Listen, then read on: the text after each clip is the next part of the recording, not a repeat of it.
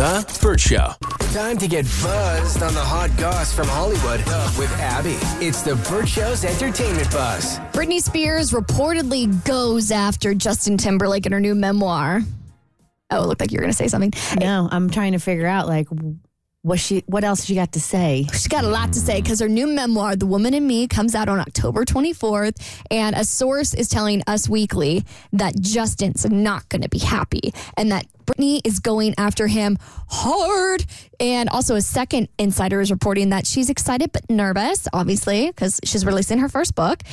She's not trying to skewer anyone, the source also said, but she's just going to relay the facts from her perspective. So it'll be very interesting to see what her perspective is, because from what I understand is there's a little bit of a misunderstanding as to who cheated on who in that relationship. That's what I have heard. So if you think about it, when Britney and Justin broke up, it was the accusation that she cheated with dancer Wade Robeson, who's a really big choreographer, did NSYNC and all that.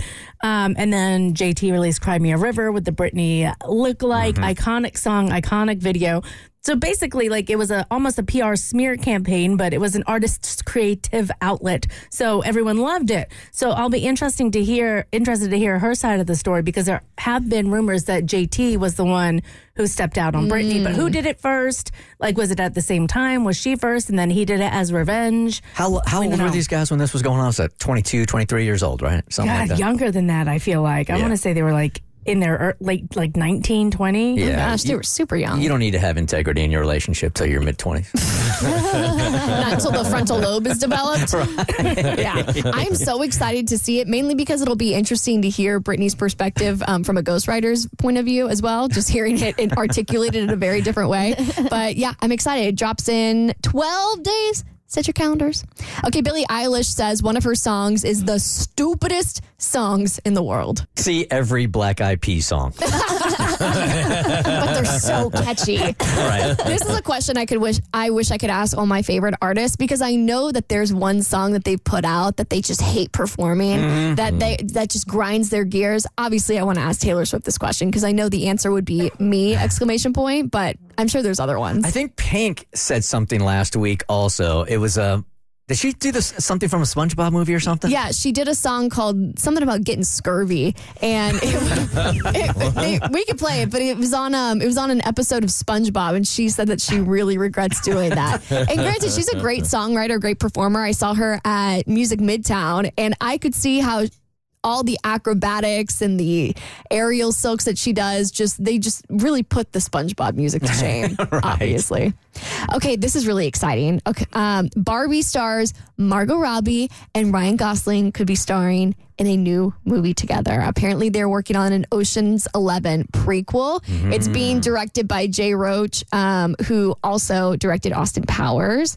And it's going to be set in 1960s Europe, which is going to be so beautiful. If it sounds a little Rat Packy to you, it's because the original Ocean's 11, again, a Rat Pack-led movie with Frank Sinatra, Sammy Davis Jr., and Dean Martin.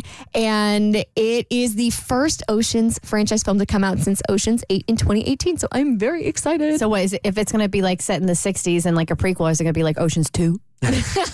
No, I think it's literally just going to be called Ocean's 11, but maybe as a prequel. I don't know. We don't have the title yet, but I'm just pumped that, because when Ryan Gosling and Emma Stone were starring in all those movies together, that to me was the closest thing that we had to those big movie stars who would just star in different films from back in the day. So it's nice to see that while maybe he's not doing them with Emma Stone anymore, he's got Margot Robbie. Women don't care. So long as he's on a movie screen, they don't care who it is. Just take off your shirt. Travis Scott is having a little bit of tour problems because some of his tickets are selling for as little as $7. People have been looking at his tour that just kicked off in Charlotte, and some of the tickets have dropped so low in price that they were originally around $109, and now they're going for as cheap as $7. Dang, wow. Which I think makes a lot of sense if you see all those headlines about Astroworld, who's really getting geared up and excited to go to a Travis Scott show. But I would like to think that after that experience, his team has learned better and it's going to be a much safer experience. So I was wondering when I read the story this morning if this was some kind of media slant. Now, does he have a section that he sets off each and every concert for those that can't afford a $100 ticket? As far as I can tell from the story that I read, no, it's just like the price is just plummeted. Okay, because I was almost wondering, like, I could see people taking, like, him really trying to do something good so everybody could go, and then spinning it to something really ugly. No, it looks like it's not even, like, selling out to that extent. So. I trust no headline. No people. Nowadays. He confronted a fan after they rushed the stage towards him. More on this scary MGK altercation on your next eBuzz on The Burt Show. The Burt Show.